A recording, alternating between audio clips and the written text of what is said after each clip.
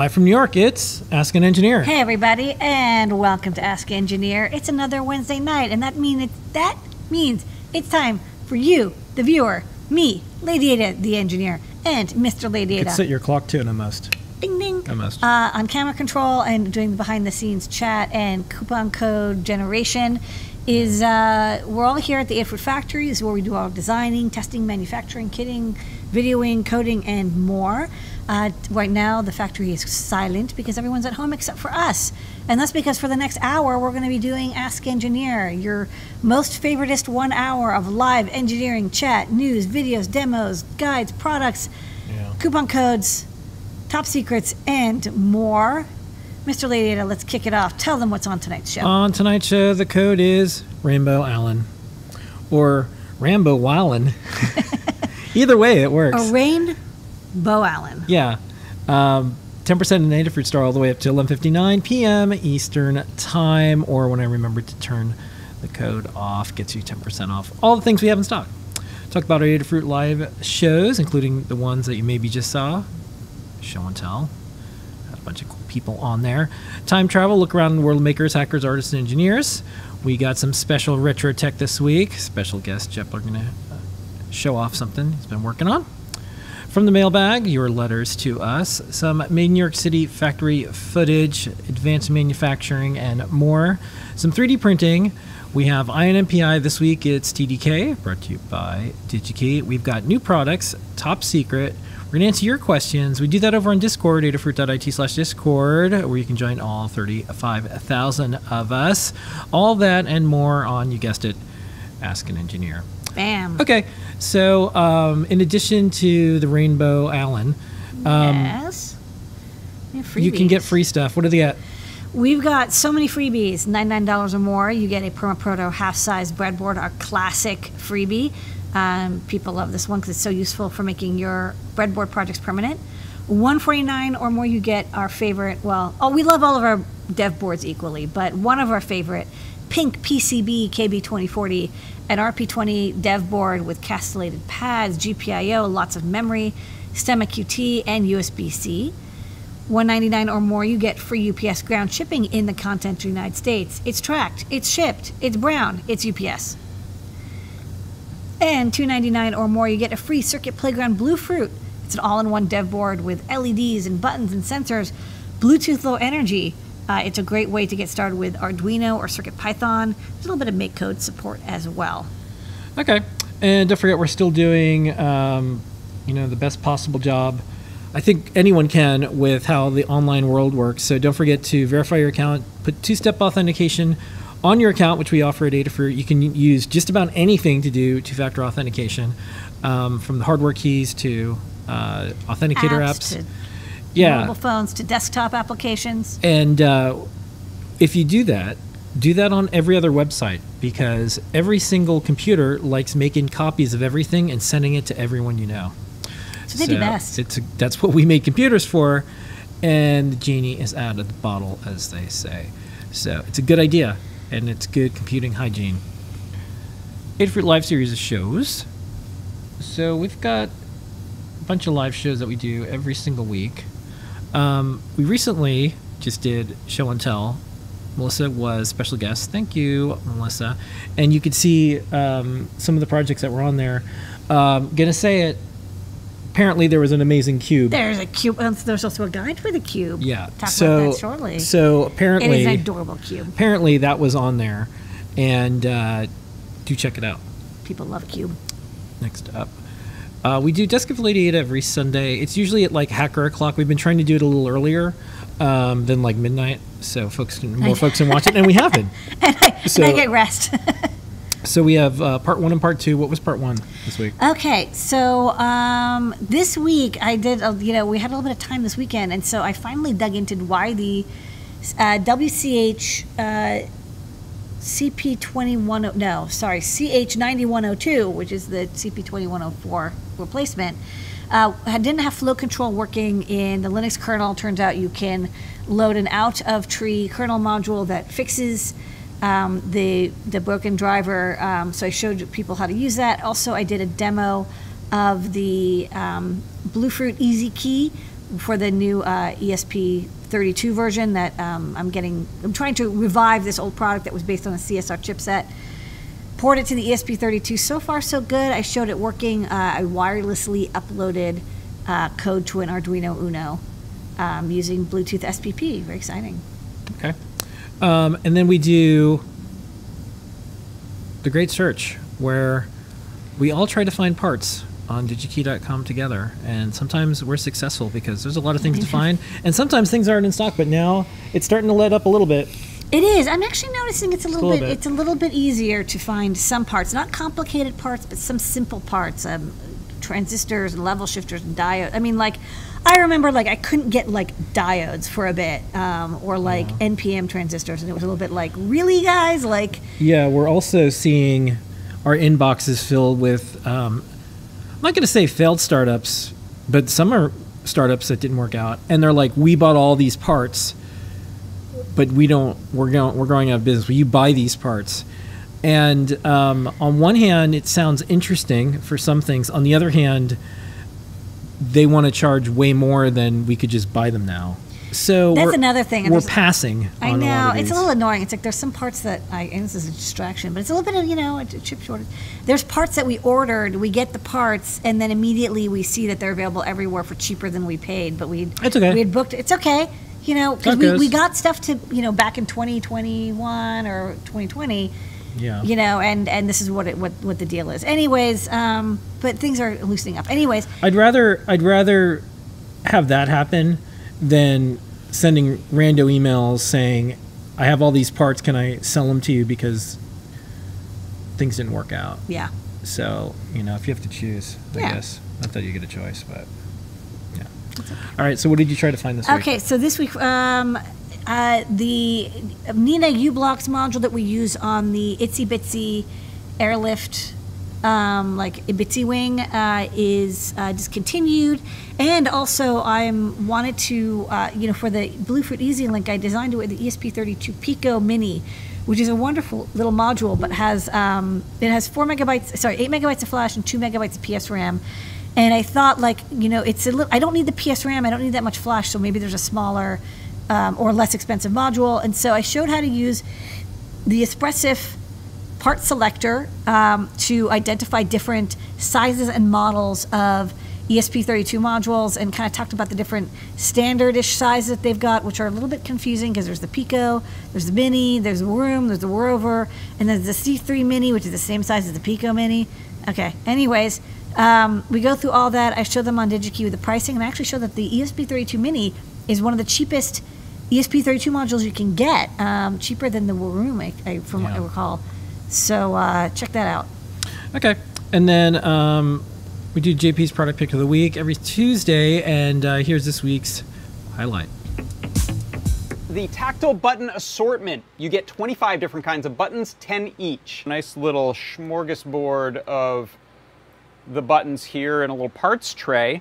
Also get the different colors on these, but these are, I think, a typical 6mm. This is one of these right angle ones that has some good support for the board.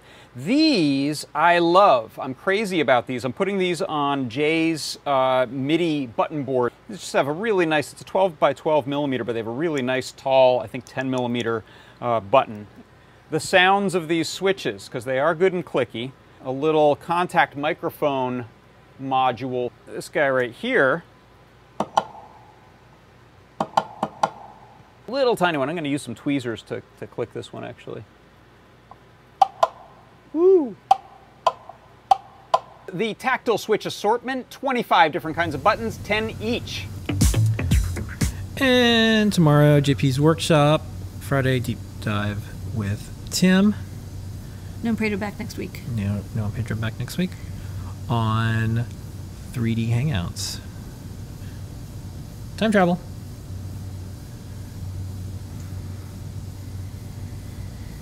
All right, well, I'm going to do my AdaBox update, and the update is there is no update. We still are awaiting all of the parts and more that we need to ship thousands of AdaBoxes. So we have 4 that we try to do per year. This year has been incredibly difficult. So we may have an autumn one. We may have the winter one. We don't know. The second we know for sure, either way, we'll let everyone know. So our update is there is no update. I think what I'm going to do is add a link to this video on AdaBox and just let folks know we're here. We don't charge AdaBox until we ship it, so you don't have to worry about that.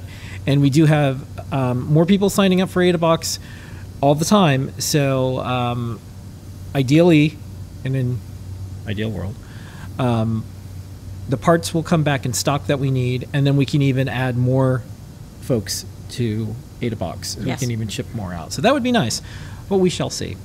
Other things in the world of time travel, there's a Adafruit.io update. This is, as they say in the biz, a sleeper hit. So Adafruit.io is, as far as I know right now, the only free and plus I/O system that works with all devices, has all the ways that you can use it in any way you want, and then we have a no-code version. And it's real no code. Not like a fake no code where it's like you're still coding. I mean it. There's no coding. There's no ID, no IDE, no command line. So the highlights this week is, and I'll show the blog post in a second, is a bunch of stuff from Whippersnapper. So servo motor control, Lydia will talk about that. Servos are used in our IoT project, so you can see like some of the cool things. It's really neat to do a real-time thing and then watch a servo use. Integrates with I/O actions. We have servo component that Lamar will talk about, and it works with the ESP32, the ESP8266, the S2, the C3, and this MB51. S3, we found a bug, but we're going to fix it. Yeah, and so here is kind of an overview with some fun graphics and stuff. But you were working on this with the team. So what's the big deal, and how did they get servos working? Because this seems almost like magic. It is a little bit magic, and it required actually a lot of back-end work, which is you can see it in the GitHub public repo where we work on the Arduino Core library and code for Whippersnapper. But basically, we've had sensor inputs, which is great. So we've had a lot of sensors and LEDs and buttons and switches and analog inputs. And one of the things that we hadn't done is PWM and servo outputs, because they're actually kind of handled a little bit weird. Servos in particular, you need like a really steady timer and anyways, there's a lot of the details I will let go. But basically, you want to create a pulse between 500 microseconds and 2500 microseconds, and that corresponds to a servo moving. And servos are a really great way of adding motion or motorized control. There's continuous servos that spin continuously rather than having a position. So servos are great. They can push a button with a servo. You can flick a switch. You can point at something. So servos are a really easy way to add robotics, and you can put one per pin. So we now have servo support in Adafruit.io Whippersnapper. You can see it here. So basically, you write the value of the pulse. 500 is all the way to the left, 2500 all the way to the right, and that feed will get updated by Whippersnapper and control the servo on the pin. It'll work with any standard servo. You can tweak the min and max. Some want a little bit more or less than 500 to 2500. The default frequency is 50 hertz. If you happen to have a weirdo servo that wants higher frequency updates, that's adjustable as well. But this is really great for a lot of projects where you want to have something trigger a motion or a movement. A servo there are a lot of servos, different strengths and weights and sizes. So controlling the position of a servo via an Internet of Things service that's free, or if you want to pay, you have more, stuff to do. We were asked to have a fee version because some folks want to do quite a bit of stuff on it, but we'll always have a free version. Yeah, I think you get 10 feeds and 2 devices, which is quite a lot on the free version. It's just if you need more. Most folks are free, but if you want to support it, you can always get a Plus account. Yeah. It's a good deal, like $10 a month. So I think this is the only IoT service that allows you to do this. I was looking around. I don't think you can control servos. Look, we got through the. Yeah. You have. Yeah. Oh, look, Blink. Yeah. I made something Blink. It's that's cool, but this is also no code. But you can also look at how it's done and write a bunch of code if you want to. Please try it out. Anyways, try it out. Let us know and have fun with it. I think a lot of folks will be able to do really neat interactive art installations. You'll be able to do things like, well, we had a project where when something moves in one location, it moves in another location. So make your own entangled particles. Retro. So we have a little bit of retro this week. This was on the show and tell, but Jeff sent the video, so we're going to play it. Check it out. Hey, Jepler, what have we got here? Well, this is my friend's Kim 1, which we have just gotten running today. And so we've already put in a program in hexadecimal to add two numbers together. So let's see, we are going to set the numbers to add, though. So we're going to go to address 0 and enter some data. And why not add 37 and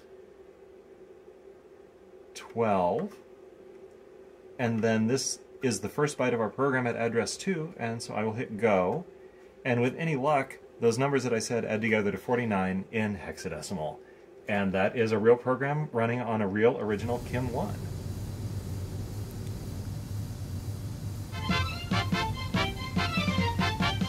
Letters. We get letters. We get tweets and we get emails. Your comments. Okay, letters, we get your letters. This, I wasn't sure if we read this one because it was on Ask an Engineer and then we heard back from the person. So if this is a repeat, sorry, but it's worth it. During Ask an Engineer, I asked a question about the vinyl record shipping to Florida during the middle of summer. Happy to report Adafruit's album Frequency survived the Florida summer torture test. Record came in mint condition, not a single bend on the cover, plastic wrap nice and tight. I am impressed. Big hug to everyone at Adafruit for helping make Rickers turn things into reality. So, yeah. We have an album. We still have a lot of these. If you're in California in a heat wave and you want to listen to Yeah. some tunes while you're it is setting on fire, weather tested. It's okay. So yeah. All right. It's now time for some Python on hardware.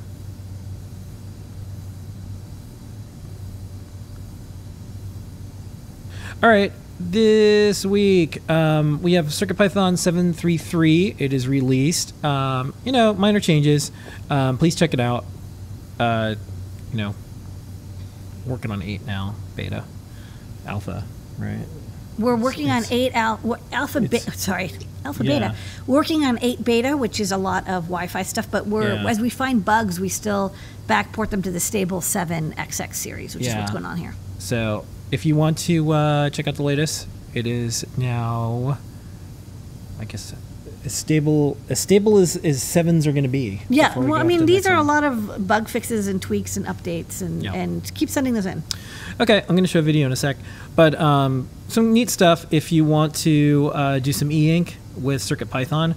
This is really neat. These are some really cool map things that you can do, GPS mapping application for LCD displays. And our editor has a note.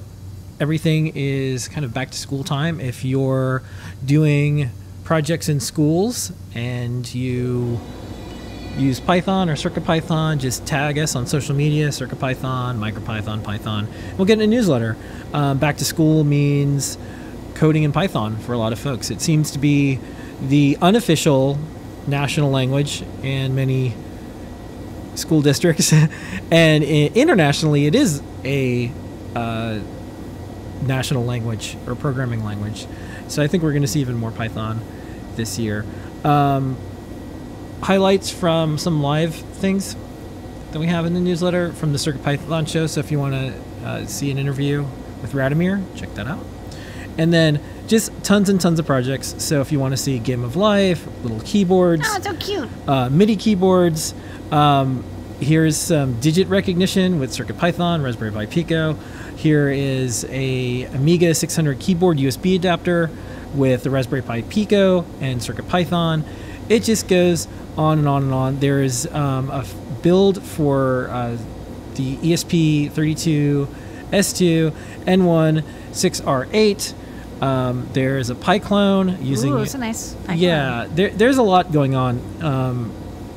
There's a lot going on. If you want to have a pet help, yeah. This whole dog is like the electronics way more than It's not the just dog. cats. Yeah.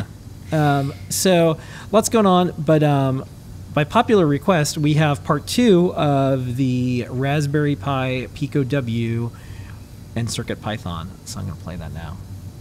Ada, what is this? This is a Raspberry Pi Pico W, also known as the Pi Cow. And what it's got running on it is CircuitPython, and behind it, see this code here? Printing on a MAC address, scanning for Wi-Fi networks, connecting to an access point. Let's see if this works. Man, that was pretty fast. So this can actually, in CircuitPython now, scan for access points in the area. That's working really well, and it can connect and get an IP address. So next up, of course, we want to add sockets and DNS and routes and all that good stuff to get Wi-Fi working on the Raspberry Pi Pico W in CircuitPython. Now make it really easy for people to make their own IoT projects using all the great drivers available in CircuitPython. Delivered to your inbox every single week. Just go to adafruitdaily.com and sign up there. It's completely separate from your store account. It has nothing to do with anything with your store. Totally new. That's right. Like a fresh world. Yeah. That's interesting. It decided to change the background color pink on that side. Well, yes. That's cool. good. Yeah. More pink. Yeah. I think it changed the background color on something. That'll be interesting. That's interesting because to see. it's not previewing with that color. Yeah, That's I wonder. cool. I wonder. Oh, look at this. Whoa. Yeah. It's all gonna. pink. There's gonna be a lot of pink stuff tonight. Okay, cool. So that's cool. All right. That's Python on hardware. I'll have to fix that later. Yeah, whatever. Okay. We are an open source hardware company. To prove it, we have 2,725 guides. Lady Ada, what's on the big board this week? Okay, I'm glad you asked. First off, most important, you want to share nudes, you want to make nudes, we got a nudes guide. The Nudes Uber guide from Phil B is all about how to use our LED flexible noodles, which we nickname nudes, how to power them, how to flex them, limitations, tips and tricks. We'll be updating this guide as well, but Phil B is just like, the master of cosplaying and LED art, and so this is a really great getting started guide. I've also updated the ESP Whole ad blocker guide. That's from JP. We've added a page on how to use it with Android phones because we realize that some people have Android phones. We've also got a fun guide with key presses, the 808 style step switches, and a Raspberry Pi Pico, just showing how to solder them all onto a perf board and make like PWM LEDs and tactile switches, and to make a little mini keyboard with LED feedback. They're very tactile switches. Okay. And then kick me to the next. Yeah, we have more guides. There's tons of guides, including everybody's favorite. Well, there's actually a lot of really good guides this week. Yeah. We've got cosplay hacks from Phil B. So this is like an amazing guide. There is 100 tips for cosplay, and it's a lot about sewing and hygiene and design and elements of cosplay and costuming and sewing. There's also some tips on integrating electronics and LEDs. So check out the cosplay hacks. I learned a lot. Like, for example, did you know that Spit will auto set crazy glue? Or like, it's like there's a lot of weird stuff in there. Anyways, check it out. You'll learn something, no question. A lot of people have already told us it's a great guide. We also got a quick start for the CircuitPython web workflow. Code editor, Melissa has been writing this, so there's a built-in uploader, downloader, and simple REPL on CircuitPython web Wi-Fi workflow boards. But if you want to use the more advanced web editor, you can like upload directories and do a lot more editing, and it has a really nice code editor, which you can see even has highlighting. Please try it out. It's very new. It's great for use with ESP32 boards, but any of the boards with Wi-Fi workflow enabled will be able to use the web workflow. We've also got a guide from Liz Clark on the new Mac 17048 LiPoly or lithium-ion fuel gauge and battery monitor.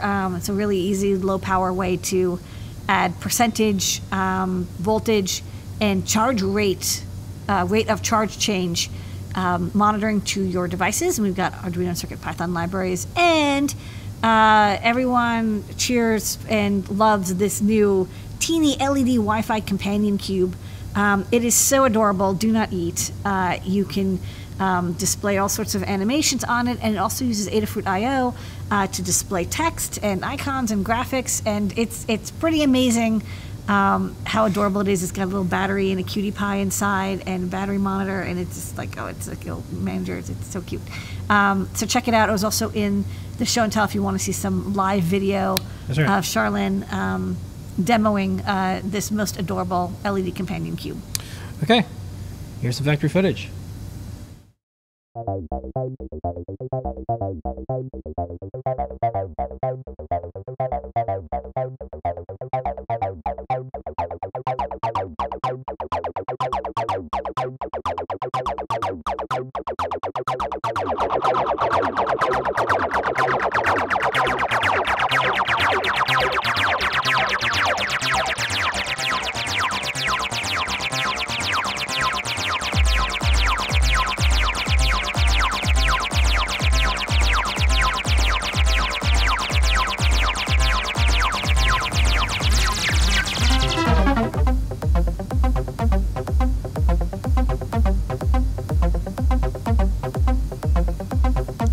And this week for Speed Up, we have some assembly and testing and more.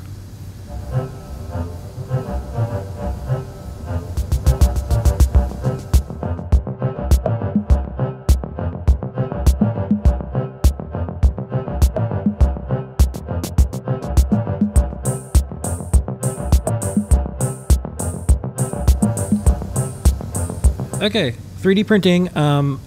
NumPager are off this week, but we have a speed up, and we didn't play the video from the project that Liz did last week. So I was going to play it and then the speed up. Printing involved? There is 3D printing involved, so I'm going to play that, and then the speed up I think is from more Sandman. So I think that's a popular show that's on right now. So Who doesn't? Look, we're all goughed out. Yeah, trying. In this project, you'll set up a 3D object in Unity, the popular game dev engine, and send 9DOF accelerometer data over a serial connection to rotate the object. The 9DOF sensor is connected to a dev board running Arduino code. The 9DOF sensor can be calibrated, and that calibration can be stored on the dev board for more accurate readings. In Unity, a C# script is applied to the 3D object to parse the incoming serial data into rotational movement. The sensor and dev board can be mounted in a 3D printed cube to keep them steady while you rotate them. This demo could be adapted for other sensors to communicate with Unity too. You could also build custom controllers for your games to create unique interactive experiences. The code, along with step-by-step instructions, are available now in the Learn Guide at learn.adafruit.com.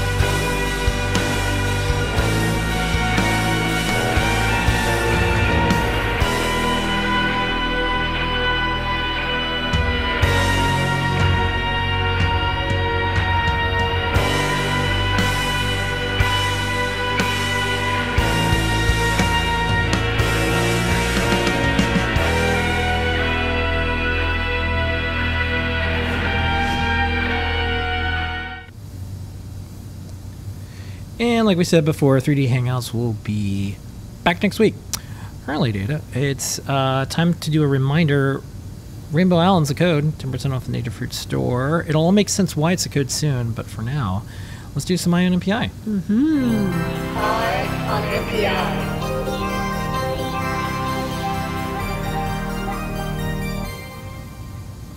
Okay, this week's new product introduction of the week is from TDK. This is brought to you by DigiKey. Thanks, DigiKey. Yay. What is the MPI of the week? Okay, this week's MPI, I want to get the part number right, so I'm reading it off the DigiKey bag. It's the TDK WCT38466. It's a patterned coil for wireless power transmission.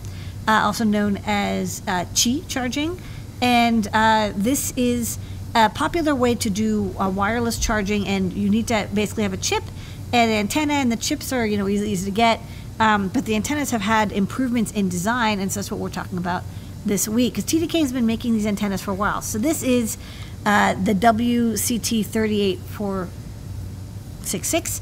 As you can tell, it's got like this loop, these loops of copper that form the antenna coil, that one half of the inductive charging coil, and it's nice and thin and very flat and funky.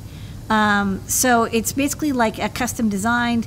It comes all ready to go, and I'll show it on the overhead at the end of this.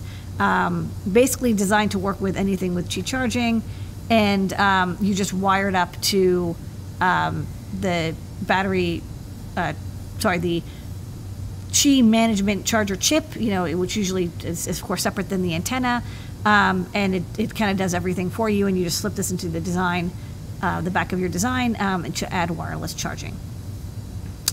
So the thing that's cool about this is it's super, super skinny. So traditionally, these charger coils were super chunky, a couple millimeters thick. I think the previous version was like 3 millimeters. They're now under 1 millimeter. Ooh, amazing. So skinny, which means it's even easier than ever to add it into an existing or upcoming design. So what's really nice is that, over the last few years starting in like about 10 years ago, there were a lot of different wireless charging standards. I like Duracell had one, but the one that's kind of won out, thankfully, there is a standard now, is this QI Qi charging standard, which is what's used in almost like every phone these days. I believe even Apple phones use this standard, and that's really good because it means that you have to have the charger matching with the charger base. And traditionally, if you wanted to use wireless charging in your device, you'd have to have the 2 coils. So let me go to the next page. We have 2 coils. You have a custom charger, and we sell these in the store. You have a custom transmitter, a custom receiver, and when they enter a line, the magnetic fields cross couple, and you get power transmission from one to the other. Basically, it's a transformer with an air core in the center, and the air core is like the universe. But the problem is that they're not very smart. This has no control over what the voltage is going to be or how much current. Whereas the Qi charging standard, there's some communication, so it knows that it's the right kind of charger, and it's not going to just turn on the power. And if you happen to have a 12-volt output coil, it's not going to blast your electronics. So that's really nice, and they of course come in 5 watts, and I think 15 watts is the next generation.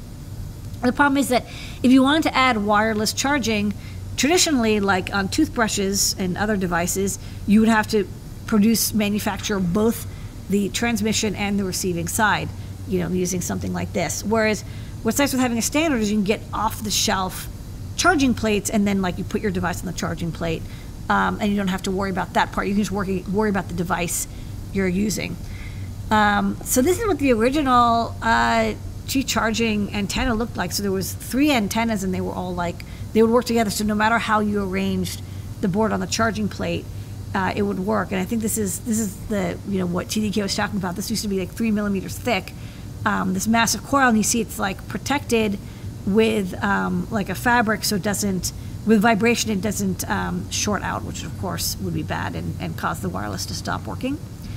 So instead of this tri-coil design, we now have a single pattern design, much thinner, much more flexible, but and actually at least as good or better patterning for where the device is on the plate, so it'll maintain charging. Because you're not, when you have something like a toothbrush, it fits into a holder, and the holder is designed with a little nub, and so it fits perfectly.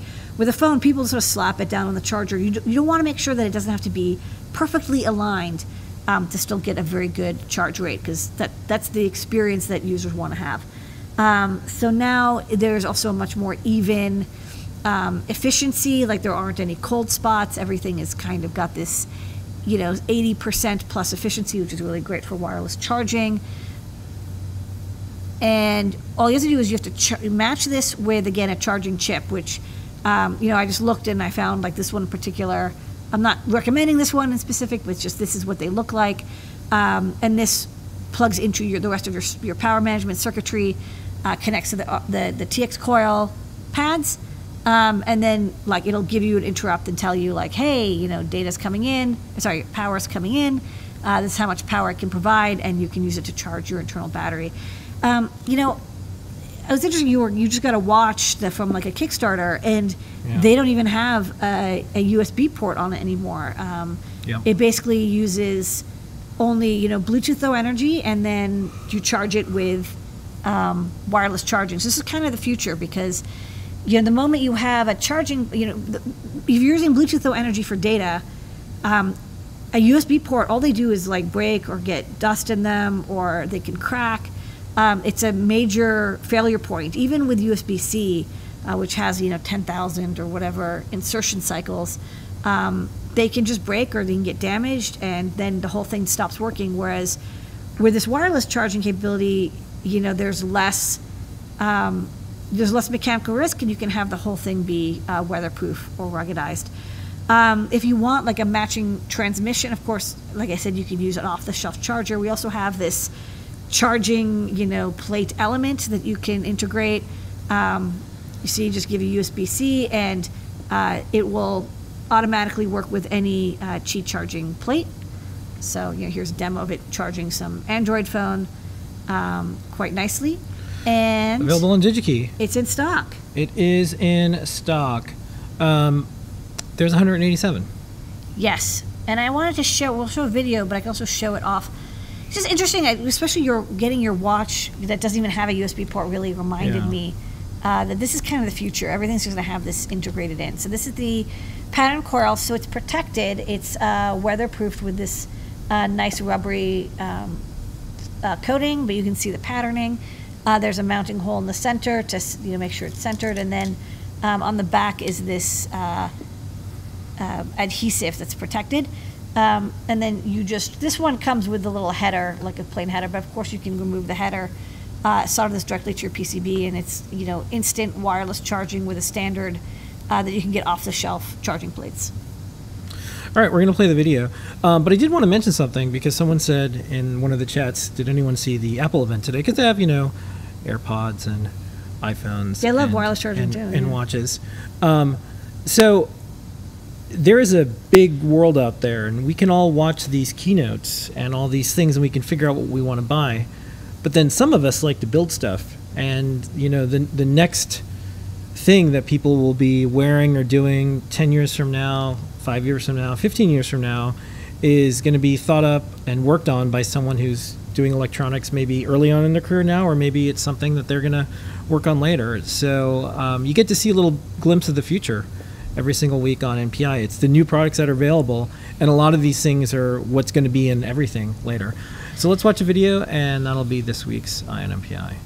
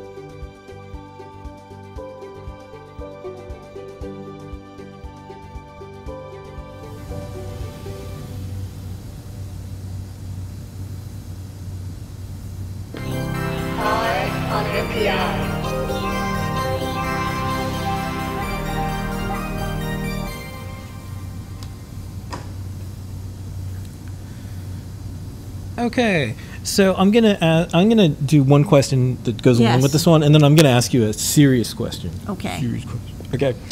Do wireless chargers affect the wireless LEDs in any way? If you had these little I wireless think LEDs, they don't. I think she actually does a communications before they transmit power. So you can't just put the. You can't. I don't believe you can just put the LEDs on there. I used to have a Interesting to charging see. plate. Yeah, but it's the whole point is that it's a little smarter than just like two coils that are like coaxial. All right. So here's my serious question. This is one of the things. So Oh no, serious. yeah. So when you look at how people can be energy efficient, or sometimes what we're told is Yeah. earth friendly, you know, a lot of times we're told stuff because, you know, like giant fossil fuel companies make us feel bad that we don't. Yeah. They run an advertising campaign that says like, you should have a green straw. You're the if you don't have a green straw, Yeah. if you don't have a paper straw, you're destroying the planet. So we all feel bad. But meanwhile, you know, there's other big contributors. Yeah. So is it more efficient to use wireless charging or a wire? And before you answer, there's a lot of things, because there's never an easy answer, because like, what if the wire breaks? Now you got to buy a new wire, and now it's The number one thing is it's the amount of power being used to charge your devices is almost nothing. yeah. So it doesn't matter. What takes energy is the manufacturing of the good. Almost all of the cost of something is the energy it takes to manufacture it. So if you're, you know, the amount of like if you do the math for like how much it costs to charge your phone, Yeah. it's like $1.50 a year. There's almost no energy because the transformer, the converter for powering, whether it's wireless or wired, is extremely efficient. So basically, if using wireless charging means you will use your phone longer Yeah. and not purchase a new phone, Or then- or a different charger, because or a everyone has a different different charger, standard. that is whatever saves you the most money is almost, I mean, not universally, but in general, Yeah. what keeps you from getting new phones, throwing stuff out, because almost that stuff's not Yeah. repairable, is more likely to will use more energy. So it comes down to the manufacturing of the thing. So with the energy in the manufacturing of the good is lifetime overwhelming. So if you have a the energy wireless to charge charger it. for a phone, that's great, because maybe you can always use that forever because it's a standard, if you're and you gonna, won't have to buy a different one over if and you over and use over. it for longer, then yes. If you end up saying like I really like this, I'm gonna or Yeah. my connector doesn't, my USB didn't break, this Okay. require me to buy a new phone. Yeah. That saves energy. Because it's, you know, a lot of these things are counterintuitive when you think about it. Like using a microwave for food, it's very efficient, but Yeah. not a lot of people like microwaves. It doesn't seem like a green thing. It'd be like, oh, we should like have a campfire. It's like, nope. You know? It's very counterintuitive, but basically whatever costs less money, usually, not always, Yeah. but Okay. tends to be. Anyways. And you have to remember, like, to charge a device is literally like pennies. The amount of energy that you're using to charge devices is very, very, very little. Okay. I was just, because I've been looking at all these little charts, and Yeah. a lot of the ways that people are getting told to save the planet, they're not going to have an impact. And there's some things that people can do, but they're not getting told that. So anyways, Yeah. I thought that was interesting. Basically, don't keep things out of the landfill, not because of the landfill itself, but because manufacturing a thing to replace the thing you threw out takes much more Yeah. energy. Well, thanks goodness we're not forced to buy new phones every year. Oh, wait, we are. Okay, let's do some new products. You ready? Yes. Here we go.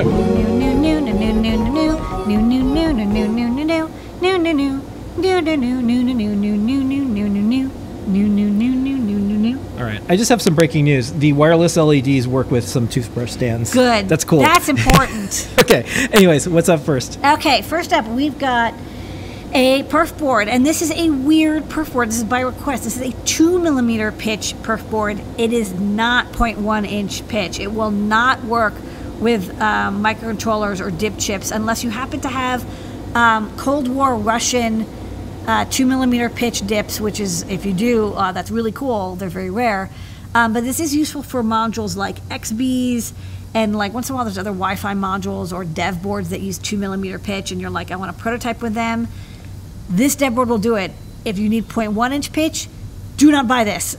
We have ones in 0.1 inch pitch, but these are, again, 2mm pitch. Okay, next up.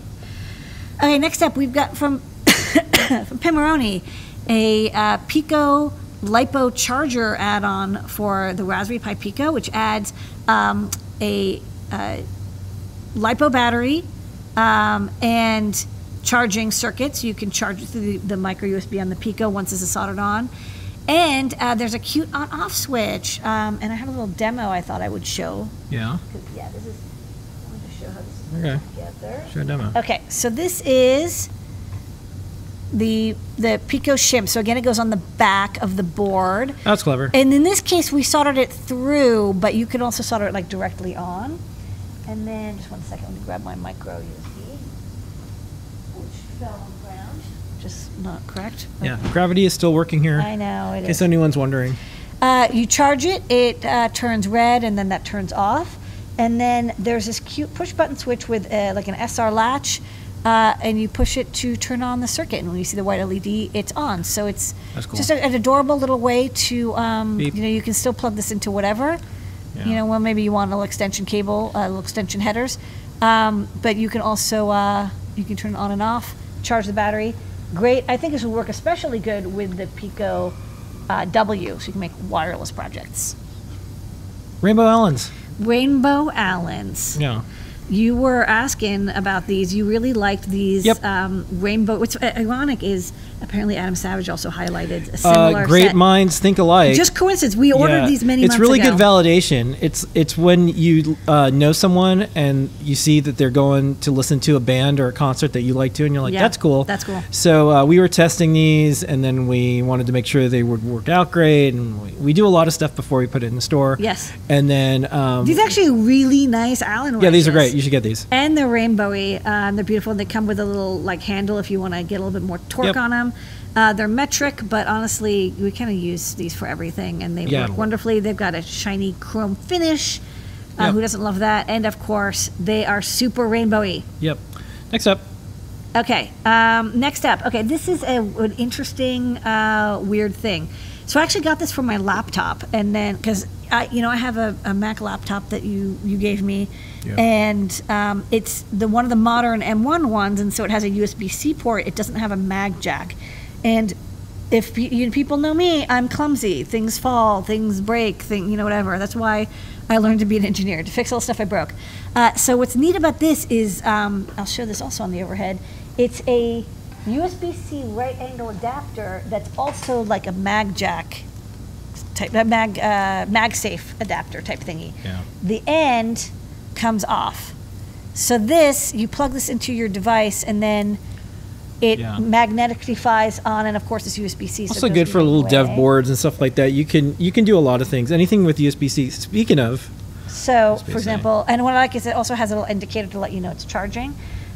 If you wanted to, of course, you don't have to use it with. I use it with a laptop, but of course you can use it Yeah. with your dev board, and then you can easily connect it, disconnect it, Yeah. to turn on and off your electronics. So you can see it turn Yep. it on, and then, bam, disconnect it. So this is all this does is turn a USB into a right angle with a little magnetic jack. It doesn't have any smarts in it. It has an LED, and it can do 120 watts. So it works well for laptops. That's what I got it for. But you can use it with dev boards as well.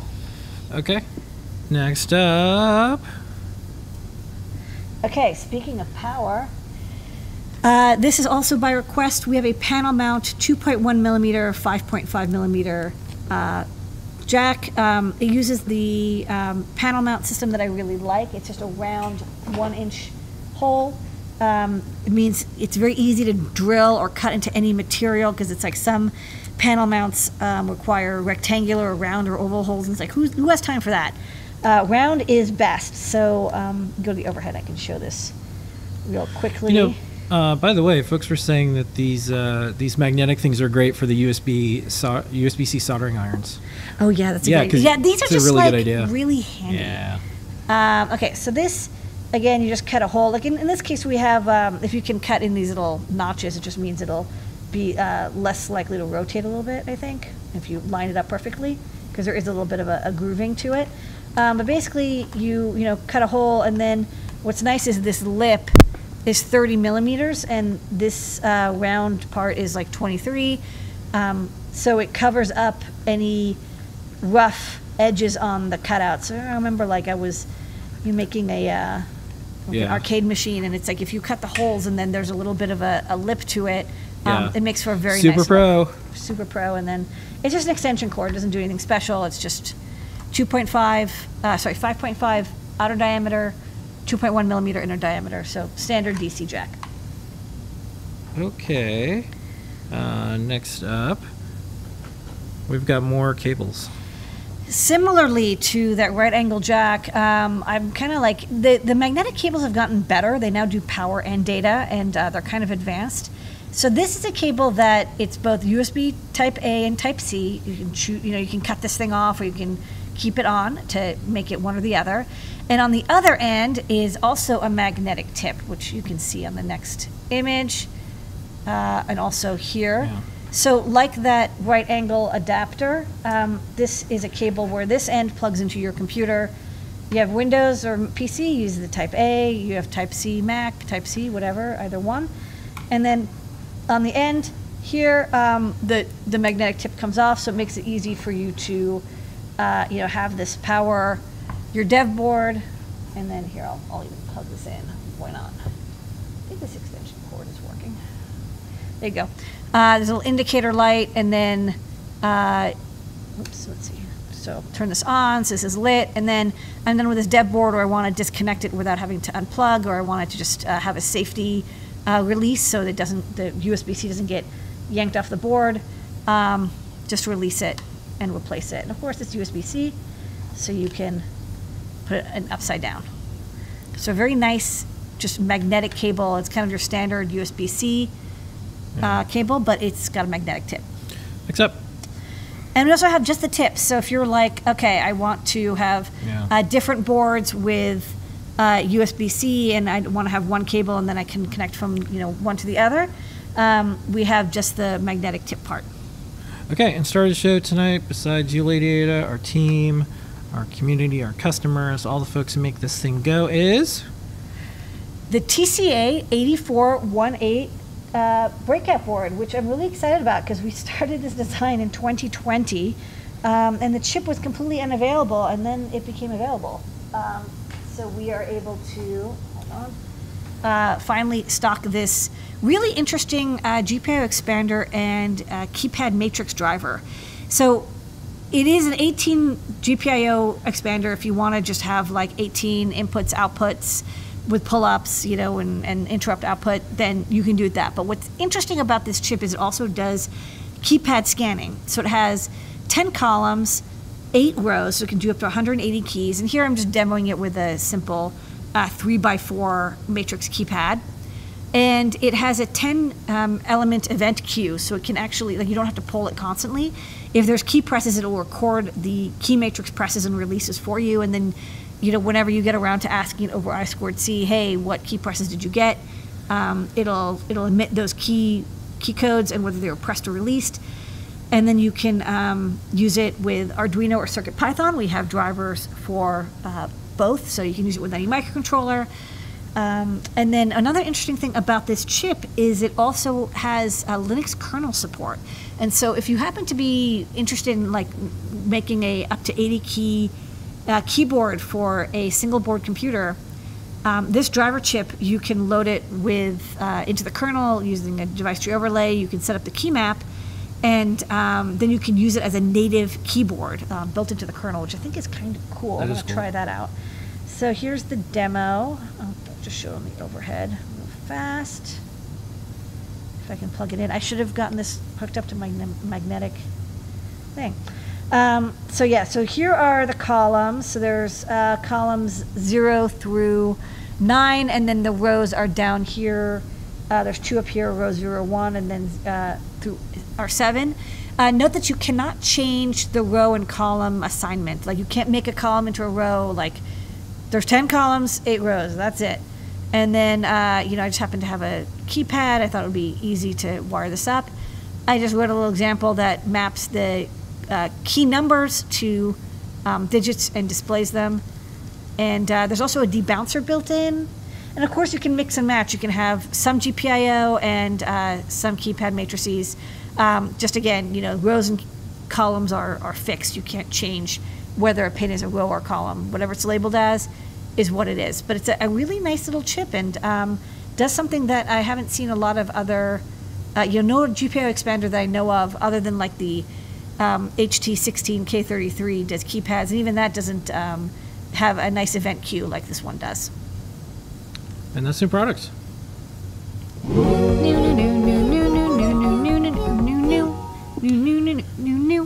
Okay, well, now you know why the code was Rimbellum. Because of this, and you can buy those and get 10% off. I got some questions lined up. You can post them again, or new ones in our Discord. Yes. And while we're looking at the questions coming in, we're going to do some top secret from the vault. Let's see what's there. Yeah, we're working on some Easy Link stuff, so take it away, us. All right, Data, what is this? This is the de-zombification of the EZ-Link Bluefruit. Originally, I did this with the CSR chipset. Now we're trying to rebuild this board with an ESP32, which has Bluetooth Classic support. I have it wired up here to an Arduino Uno. The DTR line is connected through a capacitor. You can see data being transmitted. Blue means it's connected to Bluetooth. And I just uploaded a NeoPixel sketch. So what's interesting about this code is it does the baud rate selection correctly. So whatever baud rate you open up the COM port over here on the computer at, it does that, and also it passes through the DTR, DSR, RTS, and CTS lines. So it's actually kind of like a transparent serial port over Bluetooth Classic. So far it's working pretty well, so I'm excited to get this design wrapped up and into the Adafruit shop. And that's top secret.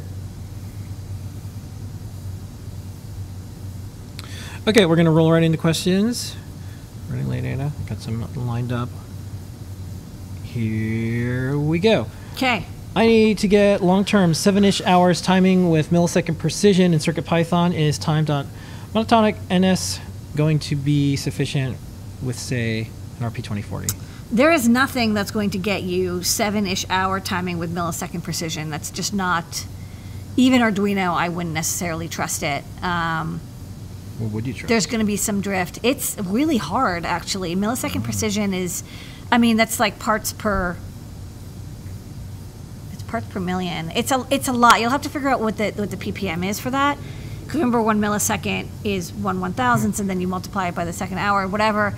Figure out that precision. I don't know of anything offhand that can give you that kind of accuracy. Again, even Arduino crystals are I think like 20 or 25 ppm. I don't know if they're good enough for what you need. Yeah, this is where atomic clocks come in. And even most RTCs, they're not. They have little drift, but they're still not going to get millisecond precision. So basically, it's very hard. You might want to talk to a physicist. Okay. I think I can answer this one. Yeah. Is there an easy way to keep track of specific changes in addition to the Adafruit learning guides, like track changes feature? So for the code, you can check on GitHub. For any updates, it'll say last updated, and then any assets will say that. But we have typos and stuff like that, so we don't have like the ongoing forever log of like, oh, we forgot an apostrophe. Yeah, we tend to only bump it to the top of the updated new product guides when there's like a new page. Or like a very serious change. Yeah. We do have records of everything that's changed, but we don't have a feed. But for code stuff, you can look at GitHub. Of course, yes. In the code, you can subscribe to the Adafruit GitHub repo, and you can see the nitty-gritty every day. Okay. Datasheet question from before from Marcos. Going to send that to the team. Thank you for that. Can CircuitPython be used for real-time sensing applications? It depends on how real-time you mean. If you mean millisecond per 7 hours, then no.